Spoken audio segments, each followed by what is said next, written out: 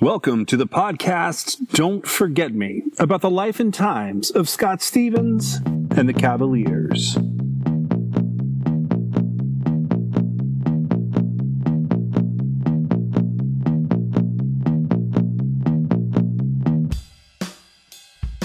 Chapter 8.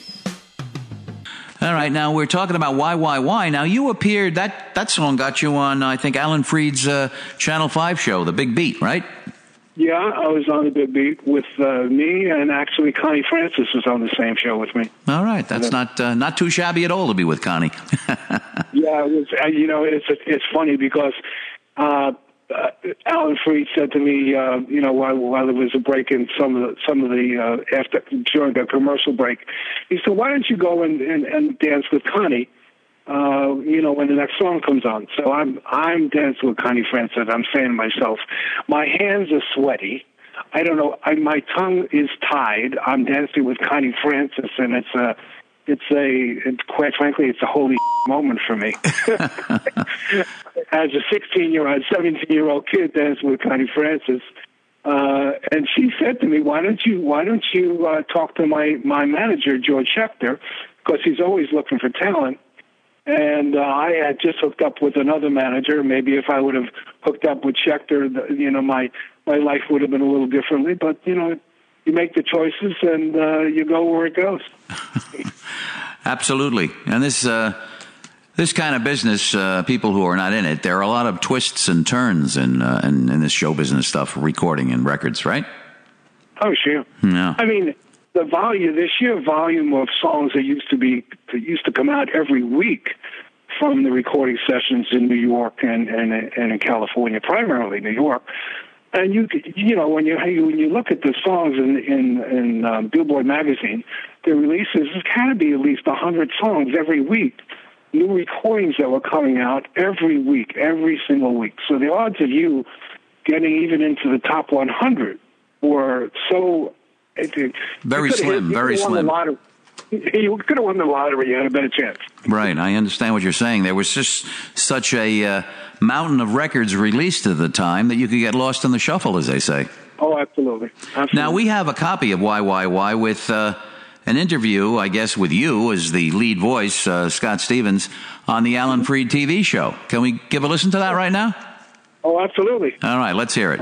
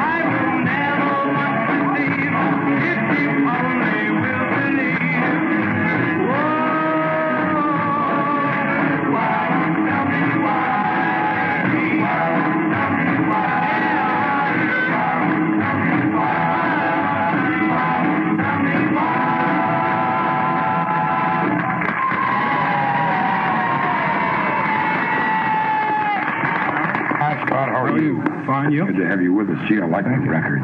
Thank you. Yes. What does this stand for here? Oh, it's usually car emblem. Do you have a car? No. It's all right, you got the emblem, so what do you want with the car? Where are you from, Scott? I'm from the Bronx, New York. Well, wonderful.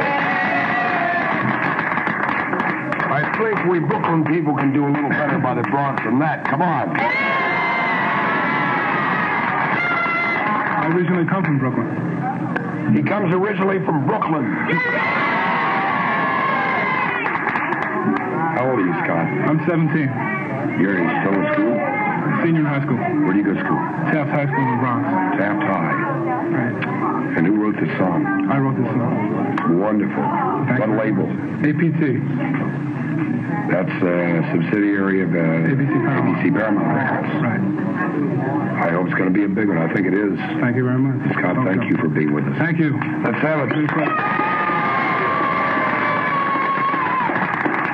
Well, see how many guys and gals come from the New York area now with record hits. Our pick of the week, by the way you know, is another New York group, the Mystics, Hushabye, and we've had so many. The Impalas, by the way, from the greater New York area, have the #2 record in America starting on Monday. So it just goes to show that we New Yorkers are really setting the pace in rock and roll these days. Well, there you have YYY, is done by my guest, Scott Stevens, along with his group, the Cavaliers. And the interview there with Freed. Great to hear his voice again. And what was it like being on his show?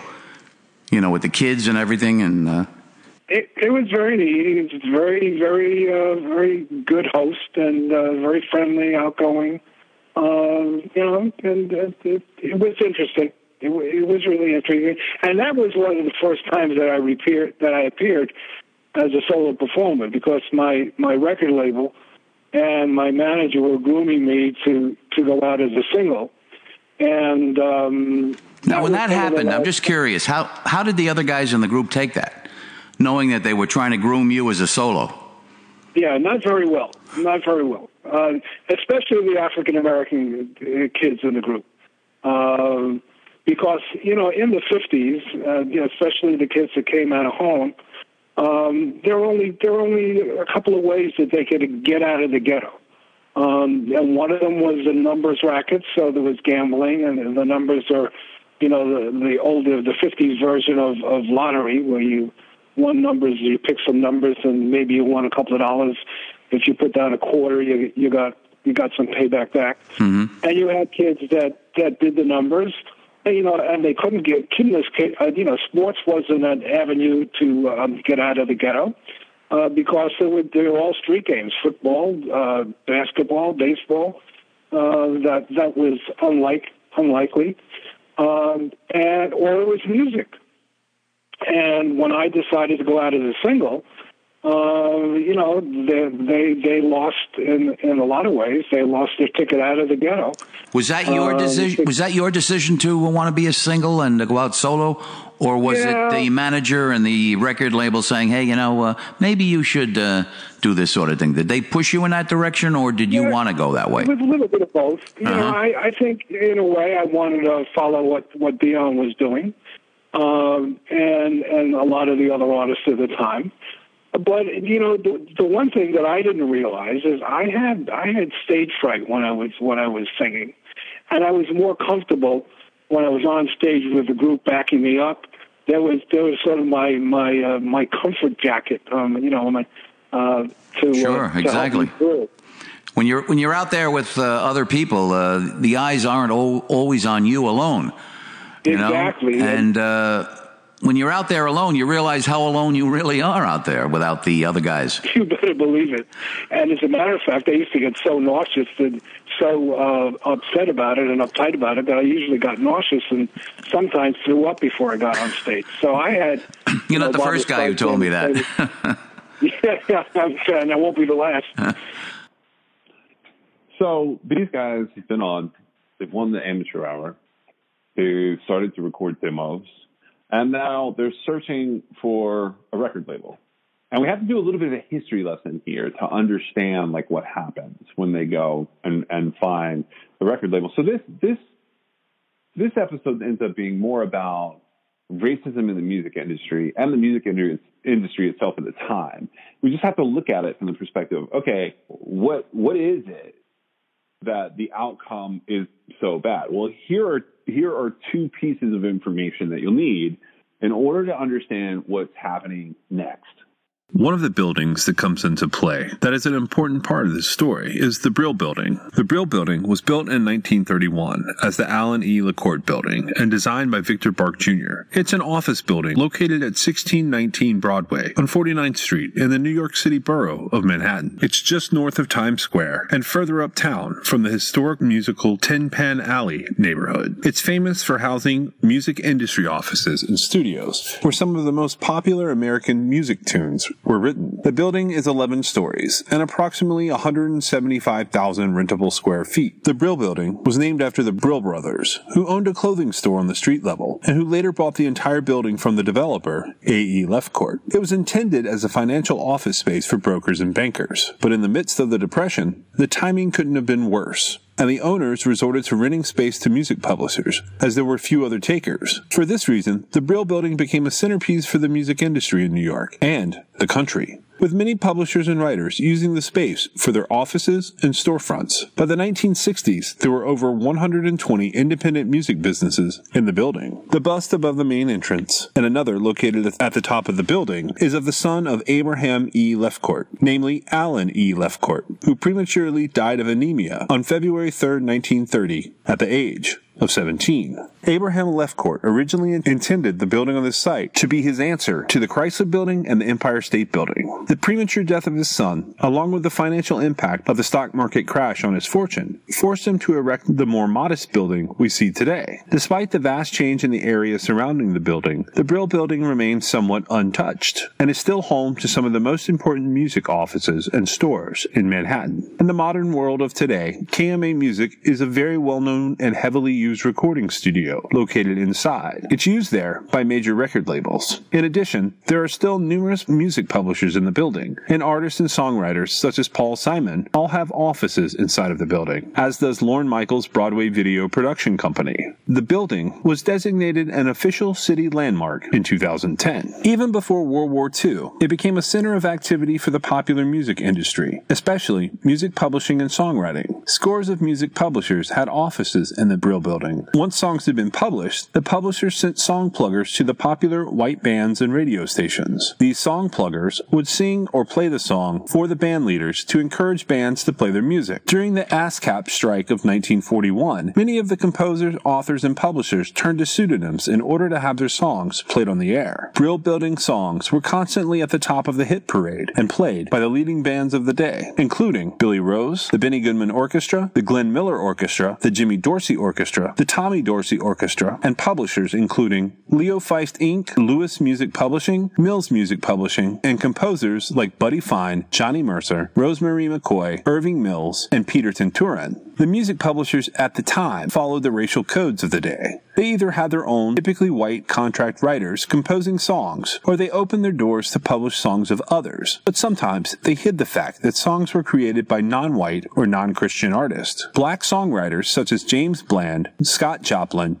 and Eubie Blake never felt the need to resort to this kind of subterfuge, and they were internationally renowned for their compositions. Some Jewish songwriters did adopt anglicized noms de plume, but most did not. While anti-Semitism was widespread in America, it was not characteristic of the music industry, in which Jewish composers such as Kern, Gershwin, Rogers, and many others flourished without significant discrimination. In the 1930s, some publishers in the Brill Building specialized in publishing the songs of African-American swing composers. For example, Lewis Music published the songs of Erskine Hawkins and Avery Parrish, among others. These tunes were referred to as race music, the euphemism for songs written by black artists. If a composer wrote an instrumental, and even sometimes if there were already lyrics, the publishers provided their own lyricists. Top-selling songs on the hit parade, such as Tuxedo Junction and Jersey Bounce, were originally composed as instrumentals by black swing artists, but were not played by white bands on the radio until they had been published with lyrics, most often by white writers. The Brill Building's name had been widely adopted as a shorthand term for a broad and influential stream of American mainstream popular music, strongly influenced by Latin music and rhythm and blues, which enjoyed great commercial success. Many significant American and international publishing companies, music agencies, and record labels were based in New York, and although these ventures were naturally spread amongst many locations, the Brill Building was regarded as probably the most prestigious address in New York for music business professionals, The term the Brill Building sound is somewhat inaccurate, however, since much of the music so categorized actually emanated from other locations. Music historian Ken Emerson nominates buildings at 1650 Broadway and 1697 Broadway as other significant bases of activity in this field. By 1962, the Brill Building contained 165 music businesses. A musician could find a publisher and a printer, cut a demo, promote the record, and cut a deal with radio promoters, all within this one building. The creative culture of the independent music companies of the Brill Building and the nearby 1650 Broadway came to define the influential Brill Building sound, and the story of popular music songwriting and recording created by its writers and producers.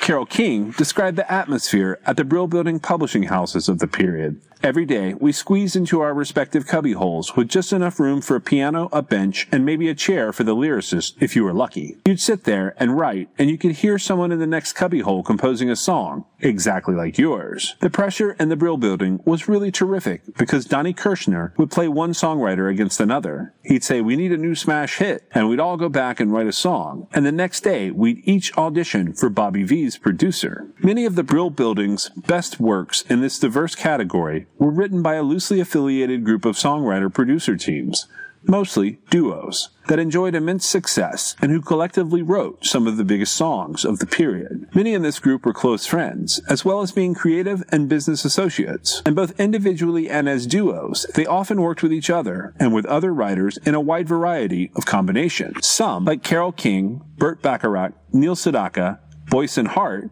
recorded and had hits with their own music, including Neil Diamond, Burt Burns, Tommy Boyce and Bobby Hart, Jerry Goffin and Carole King, Burt Bacharach and Hal David, Hugo and Luigi, Artie Cornfield, Jerry Lieber and Mike Stoller, Barry Mann, and Cynthia Weil, Shadow Morton, Laura Nero, Klaus Ogerman, Doc Pomus and Mort Schumann, Tony Powers, Neil Sedaka and Howard Greenfield, and Paul Simon as Jerry Landis, as well as Phil Spector. Other famous musicians who were headquartered in the Brill Building included Bobby Darin, Ben E. King, Connie Francis, Tony Orlando, and Gene Pitney. Among the hundreds of hits written by this group are Yakety Yak, Save the Last Dance for Me, The Look of Love, Calendar Girl, The Locomotion, We Gotta Get Out of This Place, River Deep Mountain High, and Stand By Me. Just some of the studio musicians who contributed to this sound include arrangers and conductors Alan Lorber, Ticho Wiltshire, Artie Butler, and Gary Sherman. On bass, you could find Wendell Marshall, Russ Savakis, Russ Saunders, Joey Macho Jr., Chuck Rainey, George Duvivier, Milt Hinton. On drums, you could find Gary Chester, Buddy Saltzman, and Styx Evans. On guitar, there was Al Gorgioni, Carl Lynch, Bill Suker, Charles Macy, Everett Barksdale, Bucky Pizzarelli, Art Ryerson, Al Caiola, Trade Martin, Don Arnone, Tony Motola, Bob Bushnell, Al Casamenti, Billy Butler, George Barnes, Alan Hanlon, Vinnie Bell, and Eddie Ems. On percussion, you could find George Devens, Phil Krause, Nick Rodriguez, and Martin Grubb. On piano, Ernie Hayes,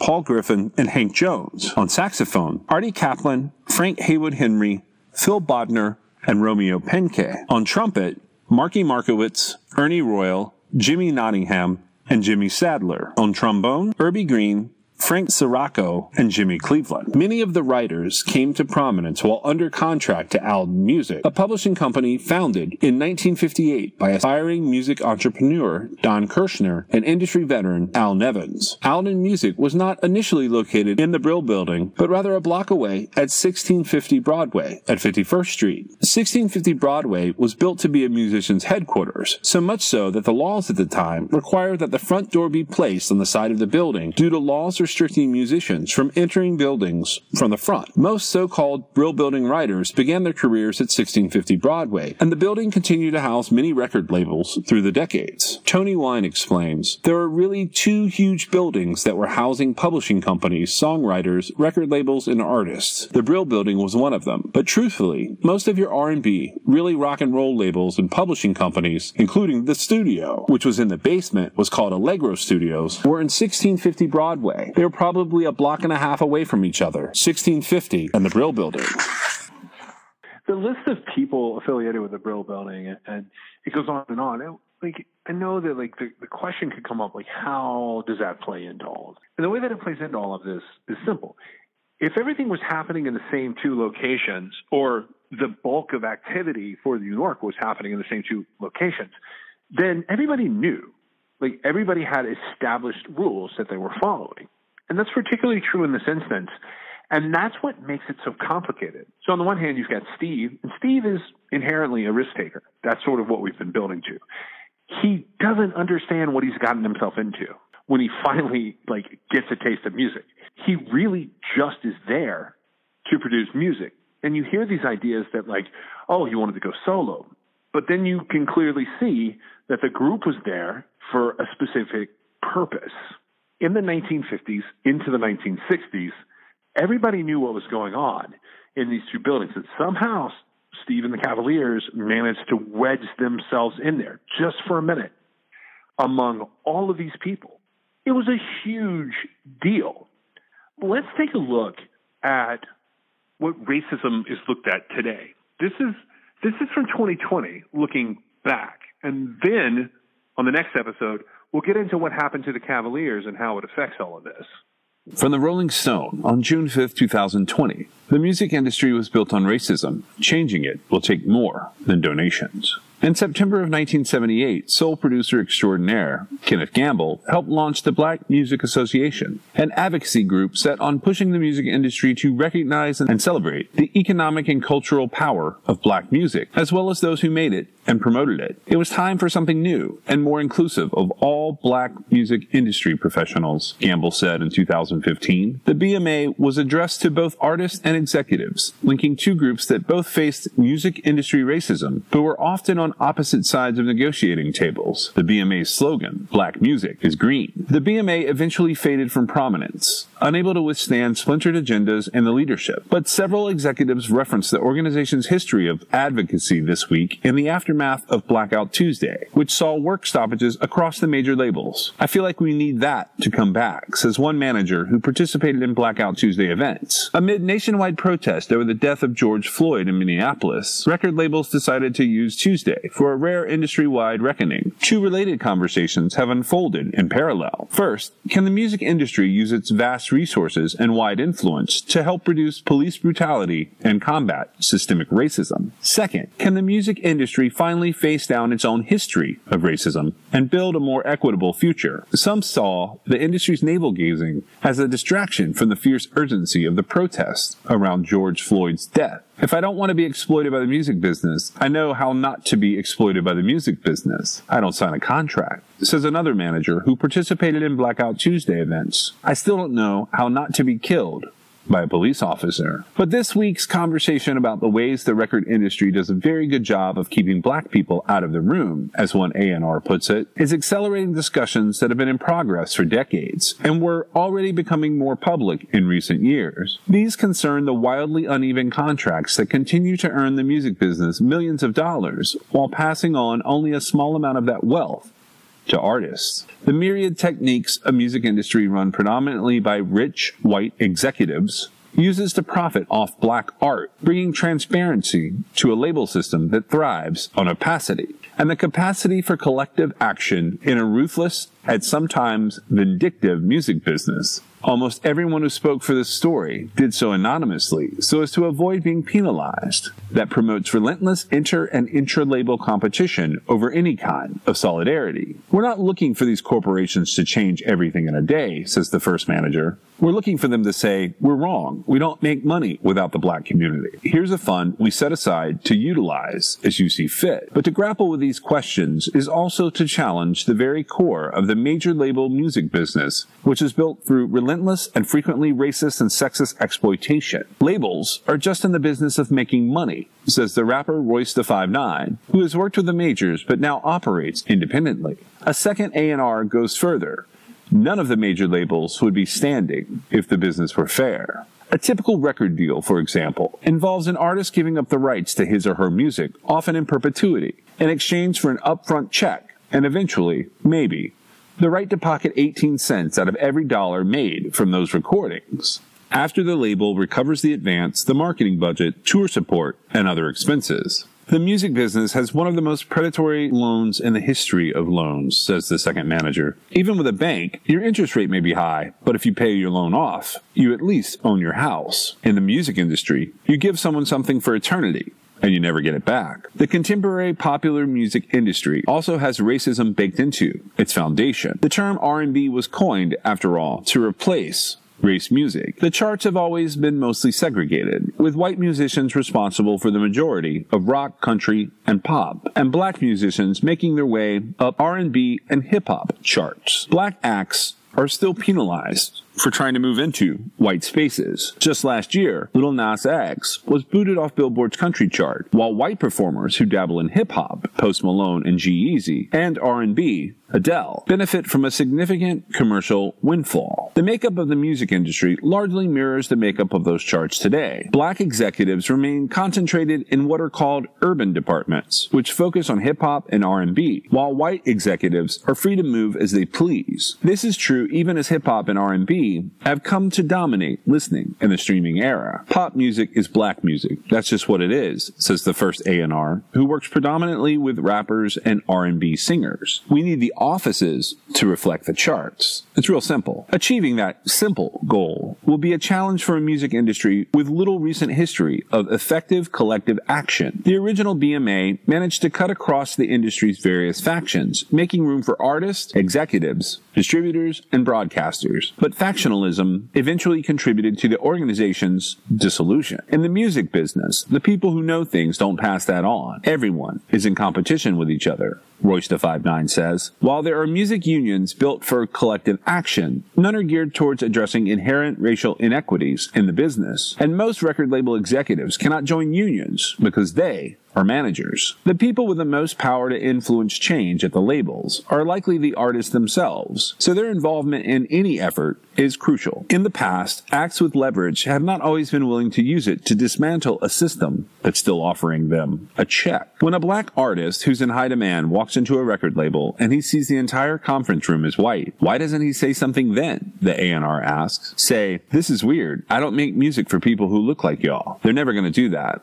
You sign a check, you take a picture with whoever, and you keep it moving. But one black artist signed to a major label says artists face the exact same racist constraints as the executives. Anyone who works in the industry as an executive or A&R and is black knows how fucked up it is, but doesn't want to jeopardize their job or their reputation to fight super hard for a black artist because they know that their job is on the line as well, he explains. They can only do so much because the major labels are still run by the same white people. To shift the balance of power in the corner offices, executives and managers already have several proposals in mind. They need to have more initiatives to hire black people across the board, says Coyote Badmus Wellington, founder and CEO of Dirty Mind, an artist development collective, and a former executive at Epic Records and Pulse Music Group. Just as important, there must be some type of career development system for anyone who comes into the organization, says Craig Bayless, a major label veteran at Sony Music and Warner Music Group. He's a talent manager and a brand strategist. Without a career track, how are they going to identify and undo systemic racism and exalt black folks? At a company like Toyota, when you work for a certain amount of time, you know you're going to get certain raises and move up to certain positions, Bayless continues. At a record company, you can come in as an assistant, amass 10,000 followers on Instagram, throw a party, invite someone in the right position at the company, and you end up as a VP. The first A&R also calls for more transparency around pay rates. Unless everyone is aware who makes what, it's hard to make the payment of black executives in line with the rest of their white peers, he says. Maybe most important of all, a system needs to be put in place to ensure that the labels take action to decrease racial inequality. Labels rarely, if ever, police themselves, often taking action to oust executives accused of sexual assault or reduce payola practices only when they are forced to do so by outside entities. With that in mind, Bayless proposes the creation of an independent body in charge of monitoring labels' efforts to become more diverse. That governing body should not be in the pockets of the record labels and not be in the business of promoting artists, he says. If implemented correctly, all these steps would at least help increase the number of black executives in positions of power. But is that really enough? It doesn't necessarily change the underlying business model of the major label music industry, which remains focused on offering those predatory loans to young artists and then sorting them into racially defined genres. It would be beautiful to get our masters, the major label artist says. That's the reparations we need as black artists. The music that we make, we own it, or we get shares of the label when we sign. It shouldn't be crazy for us to want to own our own masters. Royce da 5'9" calls this week just a start. We can't just launch initiatives in the wake of chaos and then stop, he continues. We have to be able to keep it going. There's some irony in using Royce da 5'9" in that particular article. He's closely affiliated with Eminem, who stands openly admitting that there's a sense of appropriation about his own music. There's two levels to this. The first level is access to the industry. It's already hard enough for the film industry, the movie industry, the television industry to get in and to get seen. Is so hard. The second part of that is you've got, they call it predatory, but it's unbalanced financial setups from the very beginning. And they get these people early, hoping that if they pay for their development in whatever it is, whether it's music and singing or rap or movie making, they want to get them locked down into contracts and first look deals and development deals. And they do invest in them. They put money into them, but not the same amount that is received back. And frequently it's unbalanced for the artist. And that happened to the Cavaliers as it is. The idea was these impediments placed on people based on race, gender, whatever discrimination is coming up, that's this heavy, heavy burden of a third level where it's almost insurmountable. And it doesn't just apply to the people who are suffering the discrimination directly, the gender, racial, whatever bias is at play there that has either a spoken rule, a written rule, or an unwritten, unspoken rule. It's all of the people around them, all the people affiliated with them go down with them. And that has cost this industry and other industries to have almost like a seesaw effect, because I'm critical of approaching it in this way, although I do agree this is a good start. When you're looking at these industries and you let them go on and on forever, and then you flip them to try and balance them the other way, it doesn't work.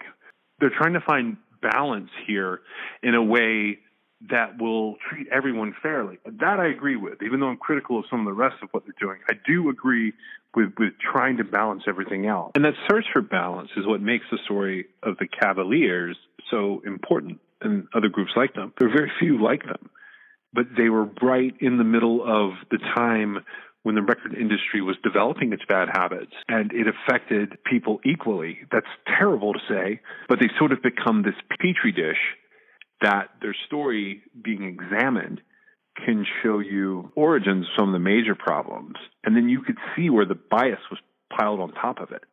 Thanks for joining us. This is Don't Forget Me, a podcast about Scott Stevens and the Cavaliers. Music and words are adapted with the permission of Scott Stevens and the Cavaliers. We hope you'll continue with us on the rest of this limited series and musical adventure. Check the show notes to find out more about Scott Stevens and the Cavaliers.